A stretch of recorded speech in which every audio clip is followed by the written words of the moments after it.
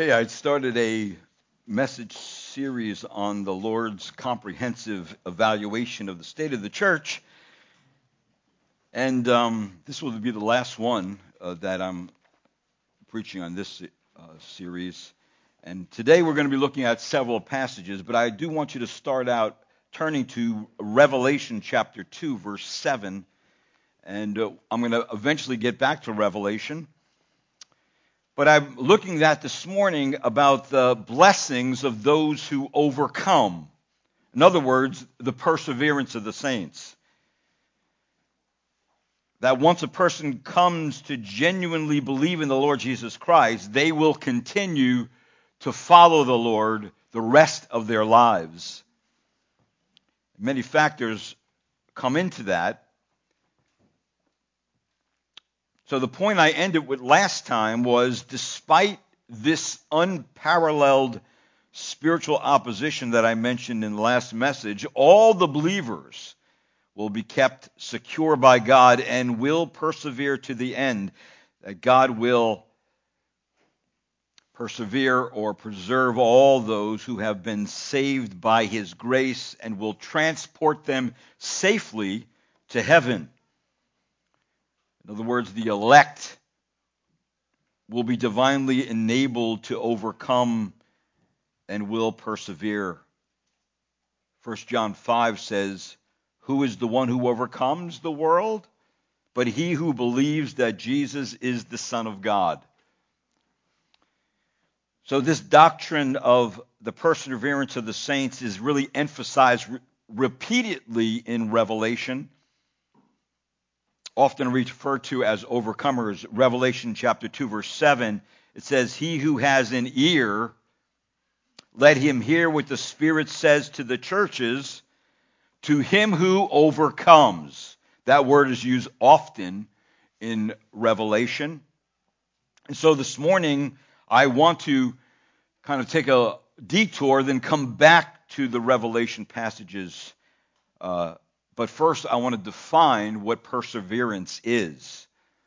Perseverance is the doctrine, the teaching, which says that those who are the elect, because they have been the object of God's eternal decree of election, and because they have been the object of Christ's atonement, shall continue in the way of salvation as the same power of God that saved them will also keep and sanctify them until their final salvation. Now, if you're there in Revelation 14, verse 12 and 13:10, the Bible actually, the phrase perseverance of the saints actually is lifted from two passages of Scripture in Revelation, where it says, "Here is the perseverance of the saints who keeps the commandments of God and their faith in Jesus." So this phrase gives the strong impression that God's saving purpose cannot be frustrated, that none of Christ's true sheep will ever be lost, and I emphasize the word true sheep. That though the elect may for a time fall into sin, even sometimes radical sin, such as Peter's denial of Christ, God restores them into fellowship with Himself and assures their eternal salvation. So this salvation involves the work of the Trinity. All those who are chosen by God the Father are then redeemed by Christ the Son, and then are given faith by the Holy Spirit. Those are the ones who are eternally saved. They are kept in faith by the power of Almighty God, and thus persevere to the end. They persevere in faith, and He preserves them. Just like it says in Romans 8, those He called, at the end of Romans 8:30, it says, those whom He justified, He will also what? Glorify. So that unchained, that broken unbroken chain of theology where what God starts, he finishes it. Let's pray. Father, this morning, I pray as we look at this particular subject that you would impress upon our hearts by the word of God where we each stand with you. And we thank you, Lord, that our salvation in Christ is not a fickle thing. It's not that I have it one day and lose it the next.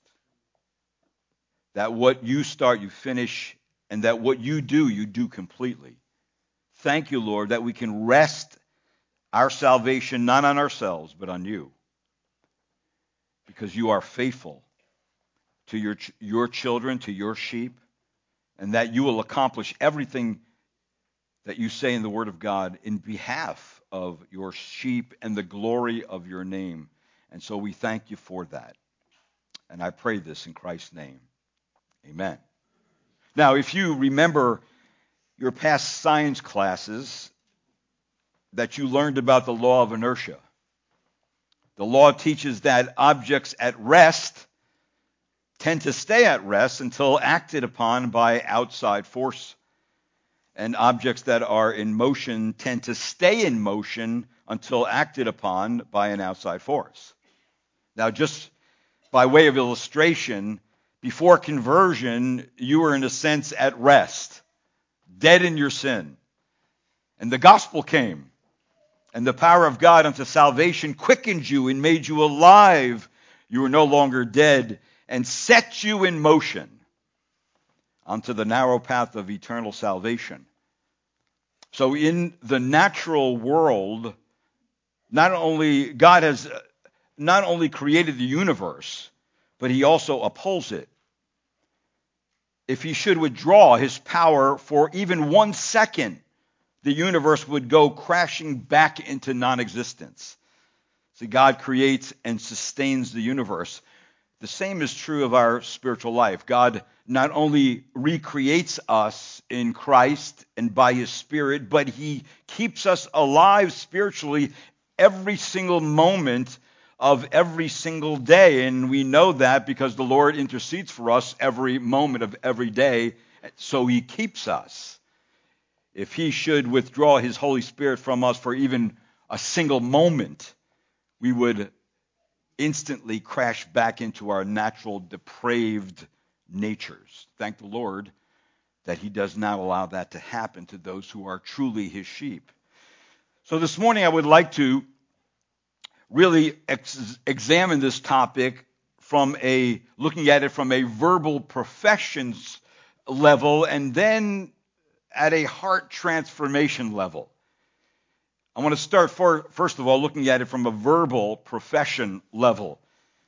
That, in other words, all this profession level of things may seem the same. The responses of faith may look the same for those who really believe and for those who profess falsely, at least in the beginning. We all know someone who at one time was genuinely, deeply convicted of their sin, at least seemed to be, and who earnestly was burdened in some way in their conscience and eventually professed the gospel. They put their faith in Christ and seemed to rest their souls there. And their professions seemed right and bright. They came to church. They would engage in prayer. They lifted up their voices along with the saints in worship, a worship service. And yet they are no longer amongst us. They faded out. They went back to their old lifestyle and have no desire for the things of God anymore. However, the doctrines of perseverance does not rule out backsliding by a believer. The doctrine says that a true believer will not remain there endlessly in their backslidden condition. If he does, he had better or she had better put a big question mark beside their profession of faith. Many of God's saints have backslidden, and not one of them has ever apostatized, left completely. Some people who fell into sin, but not from grace of genuine salvation. David's fall was not total, for God's Spirit remained with him. And in Psalm 51, it gives us really his confession of God coming back to him running to God with his sin, him receiving that washing away of his guilt and sin, and God restoring him. Neither was Peter, the Apostle Peter, for his faith did not fail him either, for Christ prayed for him. Even though Satan desired to sift him like wheat, the Lord prayed on behalf, and he did not finally lose or fail. So the sinful falls of the saints are not recorded in Scripture for our imitation, but for our warning. To take heed to ourselves, to watch against, and of course to resist any temptation to go back to the old way of life, to go back to our old idolatrous and religious systems, but to continue to walk with the Lord. Even when we read the parable of the sower, we find that somebody hears the word, they respond even with joy, and then some fall away because of troubles and persecutions, usually because of the word of God. Some, it says in Corinthians, react with just worldly sorrow and not in true repentance and faith, and therefore are not genuinely saved. The book of Hebrews talks about dimensions of enlightenment, where people receive full knowledge of theology and how to be made right with God, and yet these Hebrews did not want to let go of Judaism and come all the way over and believe completely that Jesus was the Messiah and he was the one who died in their place and he is the one who can give eternal salvation. So they had dimensions of enlightenment and truth and yet did not go all the way and believe. Jesus even warned that somebody can put on a ministerial show but lack the true gospel of repentance and faith in Christ leading to holiness. As it says in Matthew 7, I never knew you. Depart from me, you workers of iniquity. So in other words, some people can actually think they're believers because they made a profession of faith and truly are not believers and are self-deceived. So it is not in the initial profession, but it is in the underpinning of truth, which is the continuing preservation of God for his saints. Now, here are some Old and New Testament passages which teach that God perseveres his people. Take your Bible and turn to Psalm 37 and verse number 28. And notice what it says in Psalm 37, 28. It says, for the Lord loves justice and does not forsake his godly ones. They are preserved forever, but the descendants of the wicked will be cut off. And then in Psalm 121, verse 7 and 8, he kind of does the same thing. And he says there, he will not allow your foot to slip. He who keeps you will not slumber.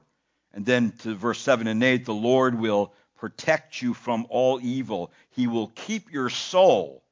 The Lord will guard your going out and your coming in from this time forth and forever. And then if we go to the New Testament, we find other passages of Scripture that are in the same vein, that say the same things in different ways, like 2 Timothy 4 and verse number 18. Listen what it says. It says, the Lord will rescue me from every evil deed and will bring me safely to his heavenly kingdom. To him be the glory forever and ever. Amen. And then 1 Thessalonians chapter 5, verse 23 and 24. And remember, these were idolaters, pagan idolaters, and this is what Paul wrote to the Thessalonian church and said to them and wanted them to know very sure about what was going on there. In 1 Thessalonians 5:23, he says, "Now may the God of peace himself sanctify you entirely, and may your spirit and soul and body be preserved completely without blame at the coming of our Lord Jesus Christ. Faithful is he who calls you, and he also will bring it to pass." So in other words, God's faithfulness began our salvation by calling us.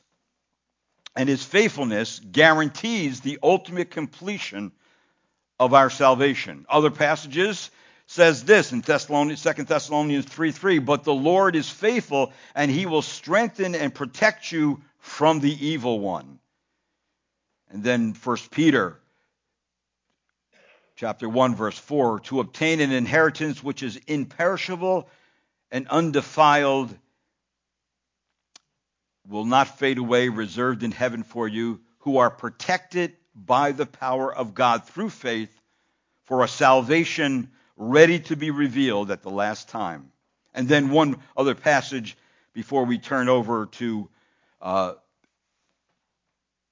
John chapter 10 is Jude chapter 1, verse 1 and then verse 24, where it says in that passage of Scripture, "Jude, a bondservant of Jesus Christ and brother of James, to those who are called, beloved in God the Father, and kept for Jesus Christ," and down to verse 24, "Now to him who is able to keep you from stumbling and make you stand in his presence, in the presence of his glory, blameless with great joy." So all those passages impress upon those who are truly believers, that are truly God's sheep, that, listen, your salvation never depended on you.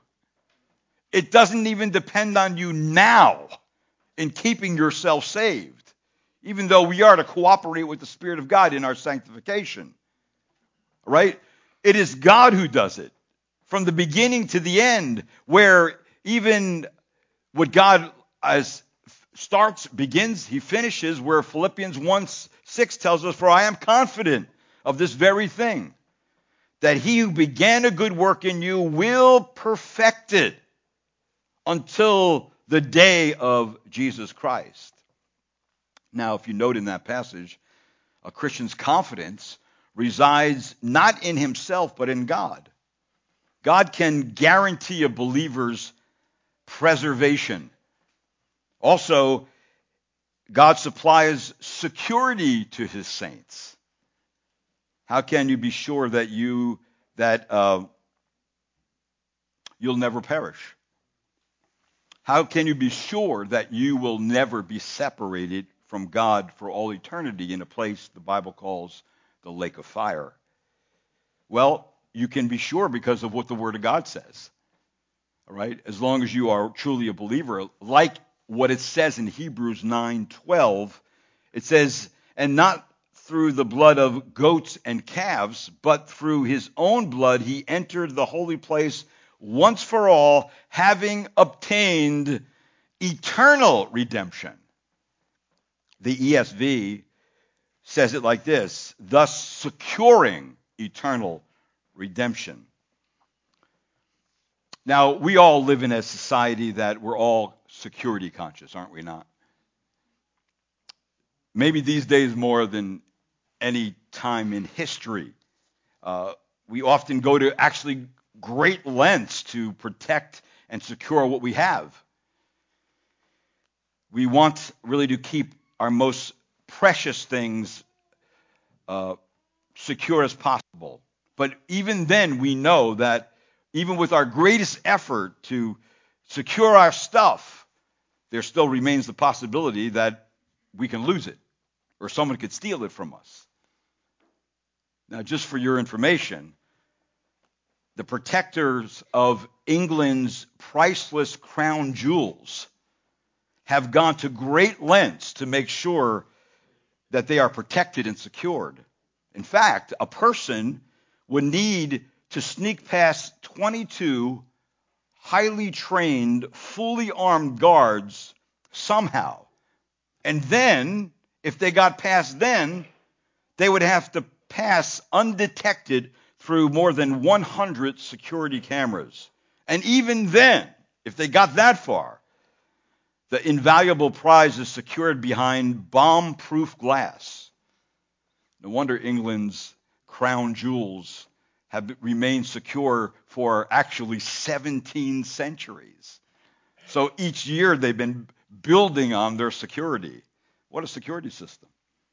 However, the Christian is worth much more than England's crown jewels. The Christian salvation is highly protected and securely kept for all of Christ's true sheep for all of eternity. That Christ has earned it for you by paying for it with his precious blood. So then it is eternally secure. No matter what happens, your salvation is secure, and that is for Christ's true sheep. Now, saying that, I want to look at what the Word of God says, and I want you to take your Bibles and turn to John chapter 10, because there are 3 points of security that is given in John chapter 10, which is the parable of the Good Shepherd. And of course, the Good Shepherd being Jesus Christ, he cares for his sheep. He loves his sheep. He's not going to deceive his sheep. He's going to bring his sheep near safe waters and green pastures. And in this passage, in 2 places, he gives us points of security. The first thing he tells his sheep is that they have eternal security. That's the first point. In John chapter 10, notice in verse number 28, several things there. He says, and I give eternal life to them. So this is eternal security. And this means the life is forever. At this point, we could say once saved, always saved. But that's a dangerous phrase. Because you don't want to give anybody assurance that they're saved. Matter of fact, it's not your job to give anybody assurance. It's the Spirit of God's job to give them assurance. And it's the Word of God that will give them assurance if they continue in it. Right? Because everybody needs to know that they have eternal life. And that eternal life is based on what Christ has done. Like it says in 1 John 5:13. These things I've written unto you who believe in the name of the Son of God, so that you may know what? You have eternal life.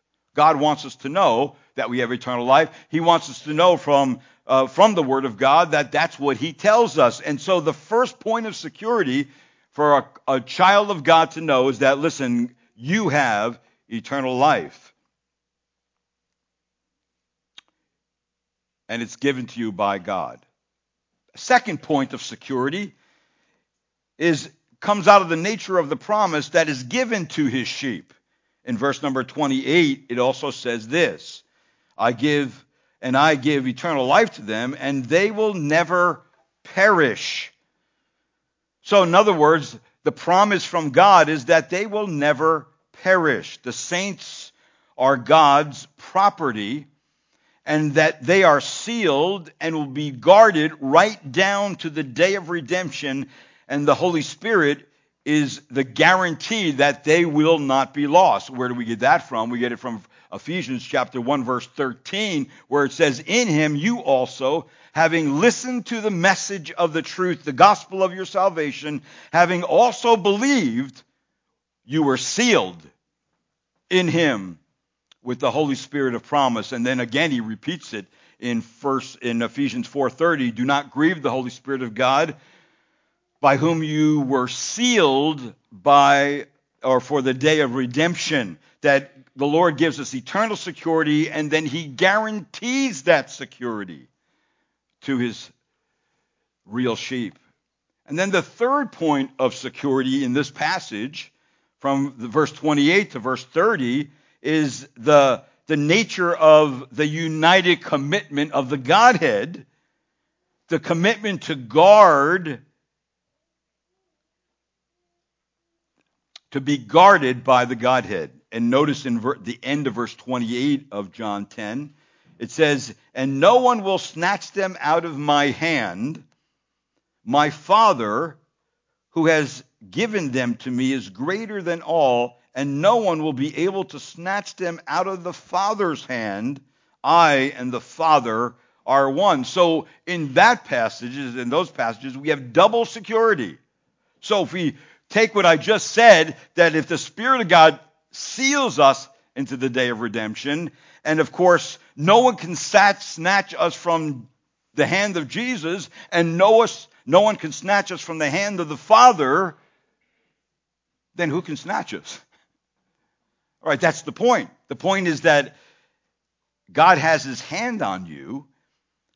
Who can possibly snatch you from him? No one is the answer, of course. And of course, Paul brings that up in Romans 8 when he says, "Who will separate us from the love of Christ?" And he ends by saying, "Who will be able to separate us from the love of God which is in Christ Jesus?" And of course, the answer to that is no one will. Now, that's a real security system. Triple security. The Father, the Son, and the Spirit keeps you until the day we stand before him.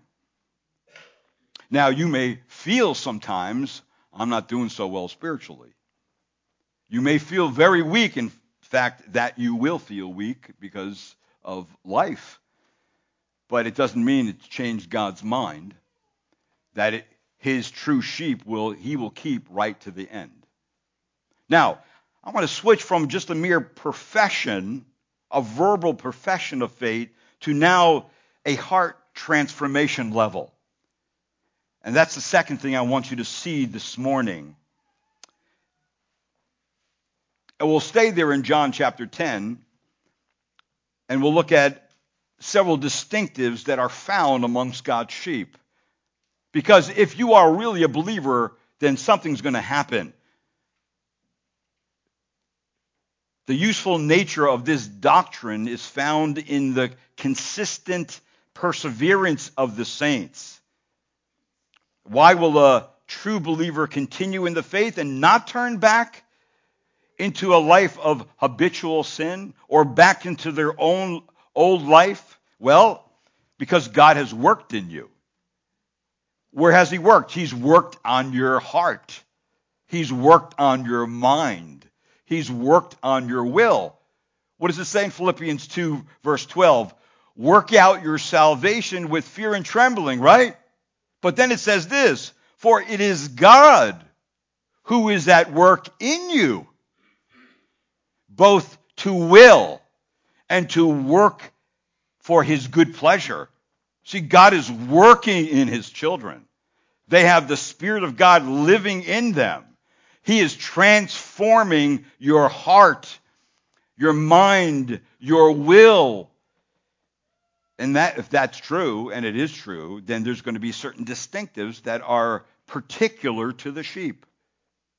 To those who may profess the Lord, but those particulars aren't there. Those distinctives are not there. Even though they profess the Lord as their Savior, those distinctives are not there. See, the saints will be identified by 4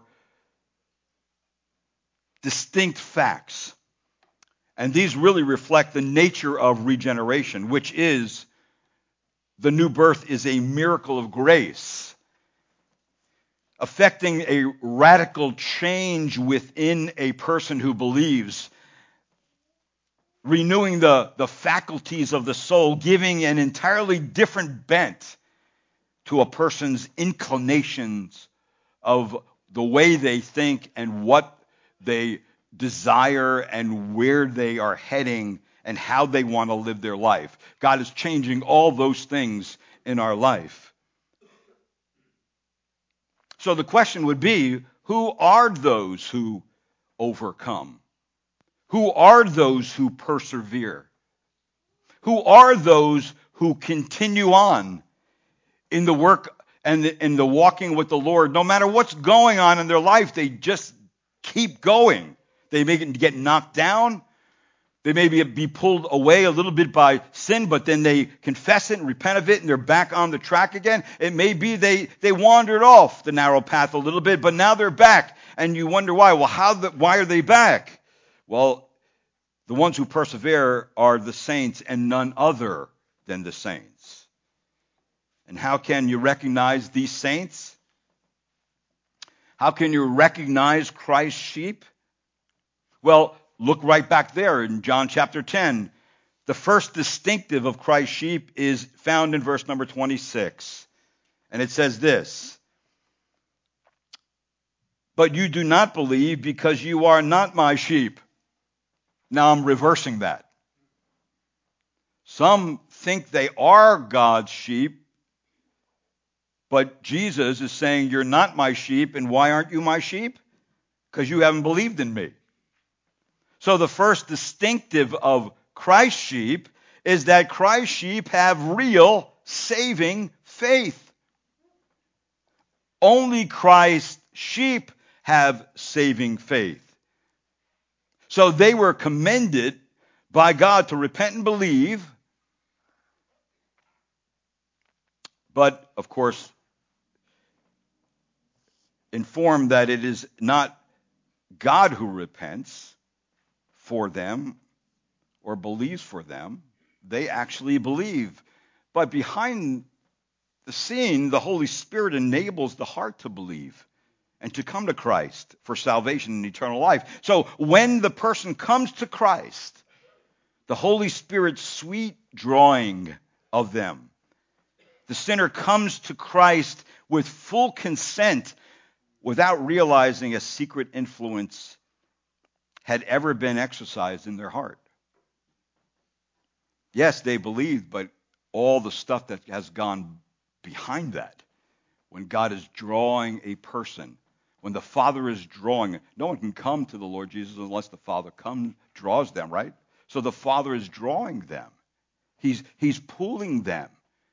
He's organizing their life and circumstances to bring them to the place where they see the truth and they come to believe in the Lord Jesus Christ as their Savior. And Him alone they believe.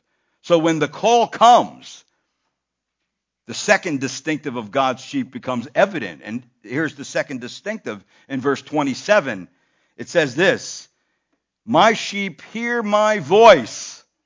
That's the second distinctive. You know what they do? They hear the voice of their shepherd. So we have a particular relationship with the Word of God. The Lord also said in John 10:16, "I have other sheep which are not of this fold. I must bring them also, and they will hear my voice also." So whether from the Jews or from the Gentiles, the flock that God's going to bring to themselves, a clear distinctive is once they're saved, and while they're being saved, is they hear the voice of the shepherd. They hear for the first time that these things hanging on the side of our heads were created to hear the voice of Jesus Christ. We're created to hear that important message on how to be right with God. And to hear Christ's voice means more than being familiar with His words as they're recorded in Scripture, more than believing that they are His words and are true. The Lord is requiring more than simply listening respectfully and believing what He says. The sheep submit themselves unreservedly to His authority. The sheep respond promptly to His orders. In other words, the sheep obey Him. They want to obey Him. See, they hear, they listen. In fact, the day that you were saved, God opened your spiritual ears and you're still intently listening. What is God saying? I want to hear exactly what God says. And I want to do what He says. But I want you to notice a third distinctive in John 10:27, and it's this in verse 27, my sheep hear my voice, and I know them. Here's a distinctive. It's not so much you know God, but he knows you. That's a game changer. You realize that, right? God knows you. His eye is upon you. You're in the palm of his hand. He's protecting you. Nobody can snatch you from him. You are his property. You have the seal of the Spirit of God in you. And the only one who could break that seal is God himself. So that means no one could break it. God knows you. John 10:15 says, even as the Father knows me, and I know the Father, and I lay down my life for the sheep. So the union and a communion with him becomes deeper and more abiding as we learn to love God, and because we know that he loves us. Romans 5:8 says, but God demonstrated his own love toward us, and that while we were yet sinners, Christ died for us. And then John 8:28, and we know that God causes all things to work together for good to what? To those, to who? To those who love God and are called according to his purpose. So you see in all these passages of Scripture, and you see the distinctives come out very clearly, that Christ's sheep have saving faith. They hear the voice of their shepherd. They know their shepherd knows them. And then a last thing in verse 27 of John chapter 10, and notice this, and they follow me. They follow me. Who else are we going to follow once we come to know Christ? There is no one else to follow. Once you put your hand to the plow, there's no more looking back. There's no more going back to the old ways, the old life, the old habits, the old sins, the old friends. All things become new. Everything. Why? Because God is transforming our heart. He's making us conform to his will. He's changing our mind, giving us the mind of Christ. He's doing all those things, and he's doing it for our benefit, and he's doing it while he leaves us here on this earth. Because all the things we deal with on this earth, we want to display to others the transforming power of Christ in our life, that we're not the same, we're not what we used to be, we are different. So, in other words, we follow him, and we continue to follow him. As soon as a sheep hears the voice of their true shepherd, they follow and they obey him. They are not bent anymore on following the flesh or being solicited by Satan or by the ways of the world. They see clearly now on what Christ wants for them in this life. And only those who hear and are known of Christ and who follow him shall never perish. So the promises to those are the ones who will never perish. Only those who bear the distinctive marks can lay claim to eternal security. So somebody can make a profession of faith all day long. Yeah, I believed in Jesus 10 years ago. Well, have you been following Christ? Well, I'm kind of doing my own thing. They just told you that they are not the ones who qualify for eternal life. They are not the ones who are part of the perseverance of the saints. So if you are Christ's sheep, then what evidence do you have to show it? If we were to drag you before a Christian court, and you were to prove to us, that court, prove to me you're a Christian, what would you bring up? Where is your evidence? Could you walk out of that courtroom confident that you made your case? That you are truly a believer? Because that's the only way assurance is going to come. is that if you're convicted in a Christian court as being a believer. Nowadays, if someone applies for a passport, they require 3 to 6 points of identification. They want a birth certificate, a driver's license, a marriage license, military discharge papers, current phone or utility bill, all qualifies for a certain amount of points. I think it's a passport that's the highest amount of points, like 4 points you get for that. I think it's 6 points you need. And why do you all need all that? To prove you are who you are. How do I know who you are? So the burden of proof is on you. To prove you are who you are. And if you can prove who you are, then you get what you came for. See, God's saints are distinguished from all other people, not only by what he has done for them, but also by what he has worked in them. That transforming change that's come over them as they cooperate with the Spirit of God in their life. So the saints are endowed with a new life and with a spiritual and a supernatural principle or nature which affects their whole soul. So what does the doctrine of the perseverance of saints teach us? It teaches us that if a person is totally depraved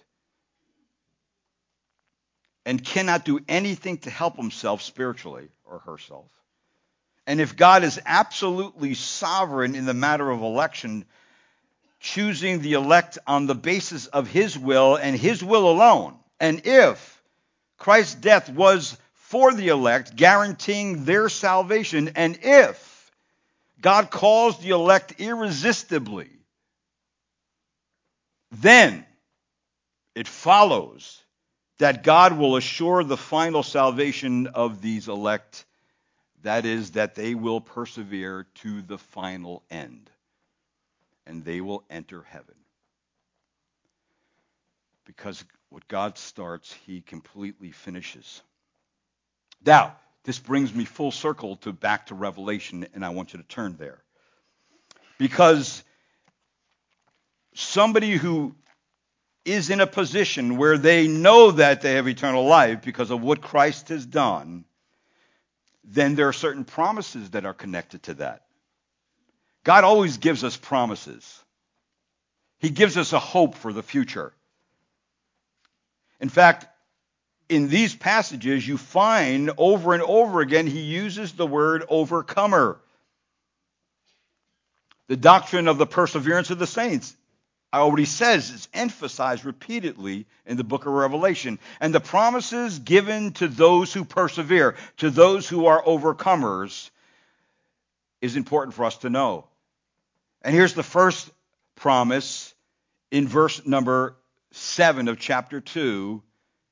It says, "He who has an ear, let him hear what the Spirit says to the churches. To him who overcomes, I will grant to eat of the tree of life, which is in the paradise of God." In other words, Christ promises that all believers will have part in the heavenly paradise.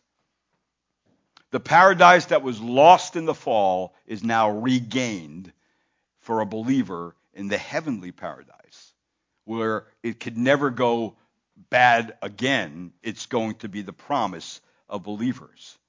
A second thing in verse number 11 of chapter 2 is all believers will escape the second death, which is really the eternal destruction of the soul in hell forever. Instead, they will have part in the heavenly life.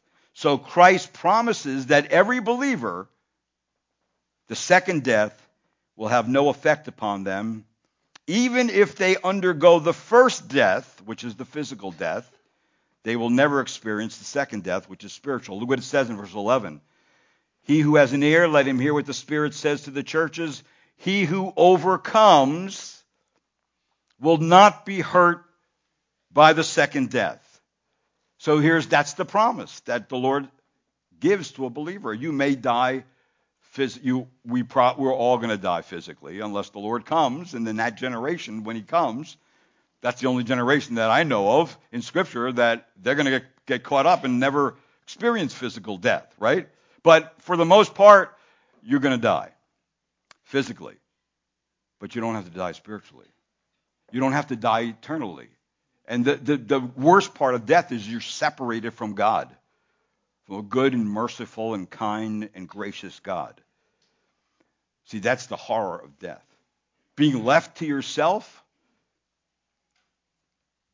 with all the goodness and the mercy and the grace, the common grace God's given to this world, that's not going to be there in the lake of fire.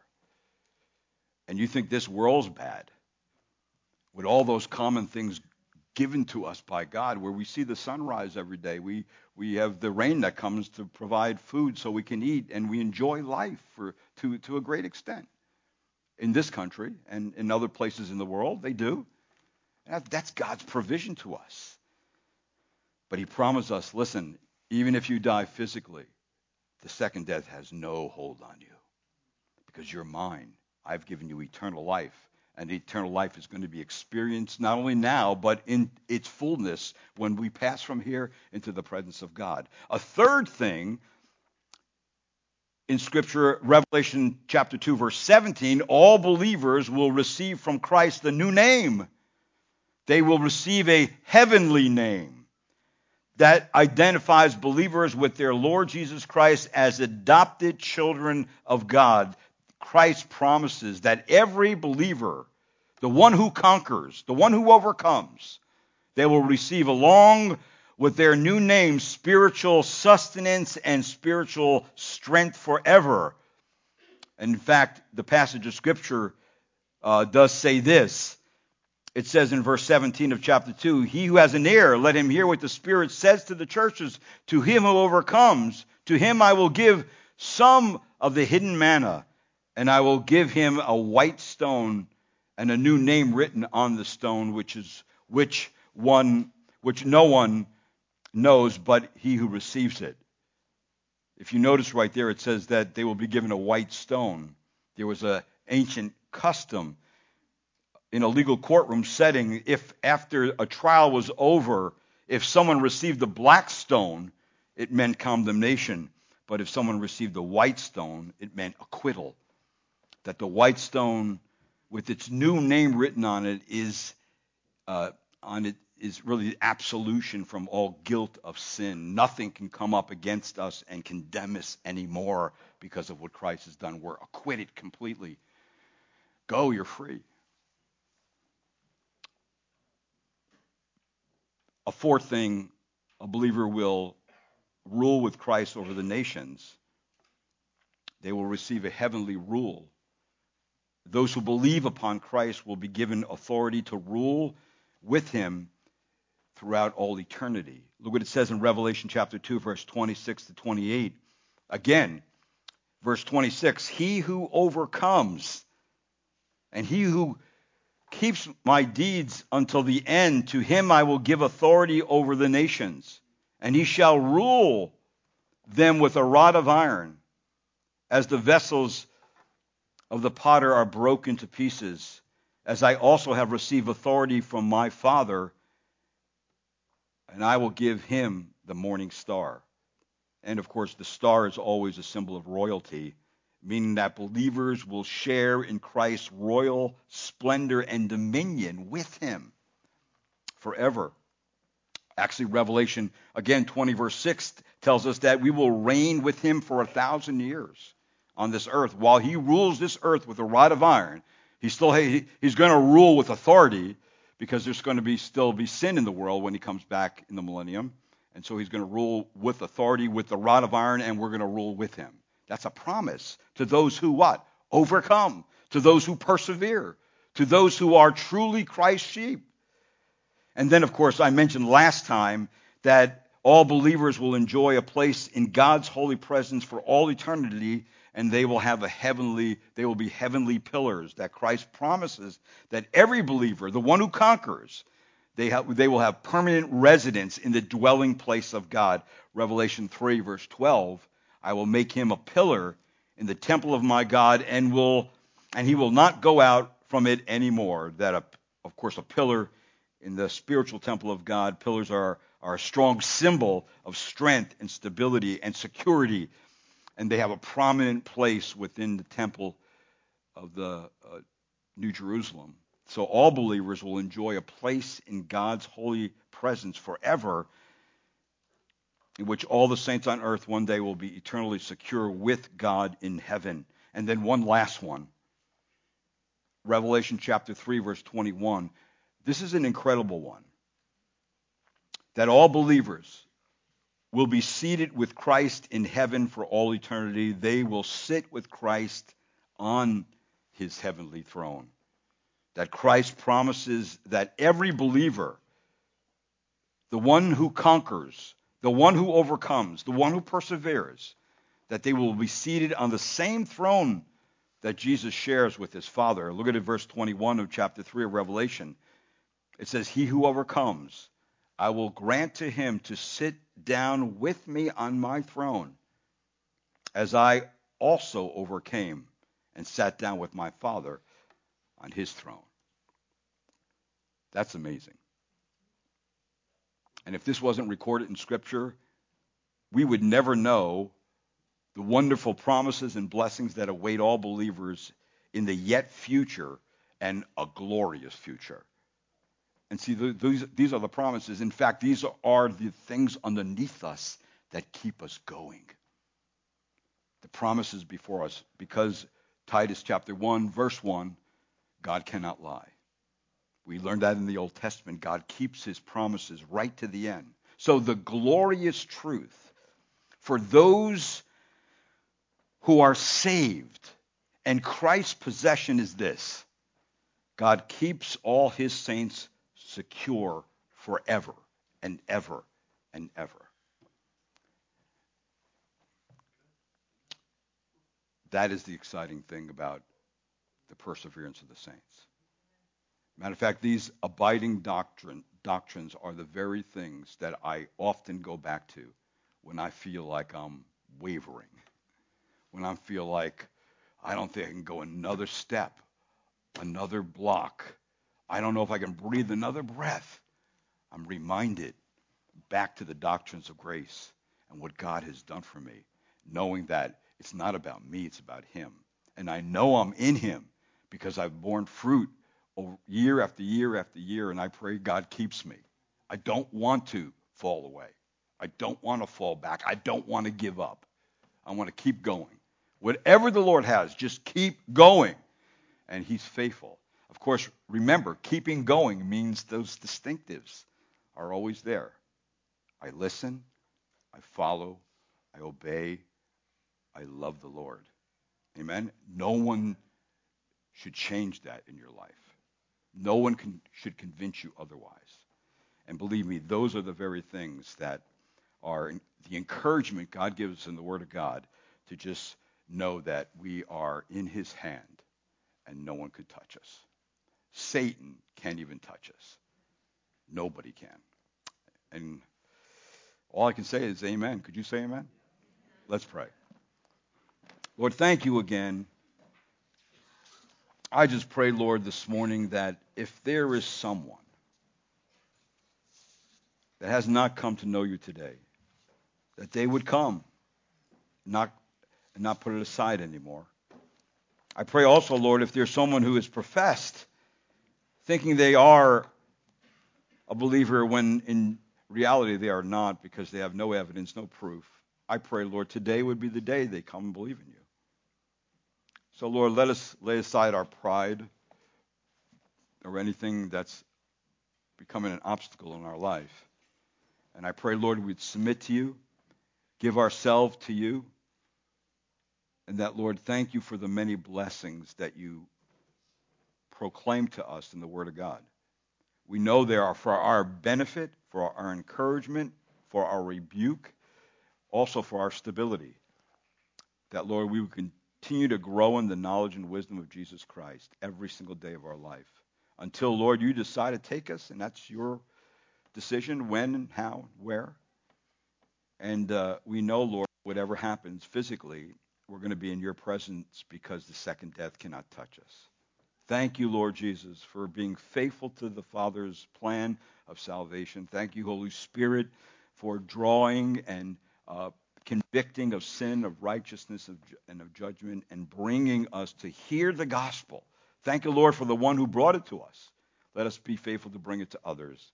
And thank you, Holy Spirit, you brought us to understand the gospel, gave us the gift of faith and repentance, and we trusted in Christ, and we have been growing in him. We don't want to stop growing, Lord. We want to continue to grow, continue to bear fruit, continue to give you glory, to continue to be used by you. And we thank you, Lord. So we lay everything at your feet today, and we praise your name for all the good things you've done for us. In Christ I ask and pray this. Amen.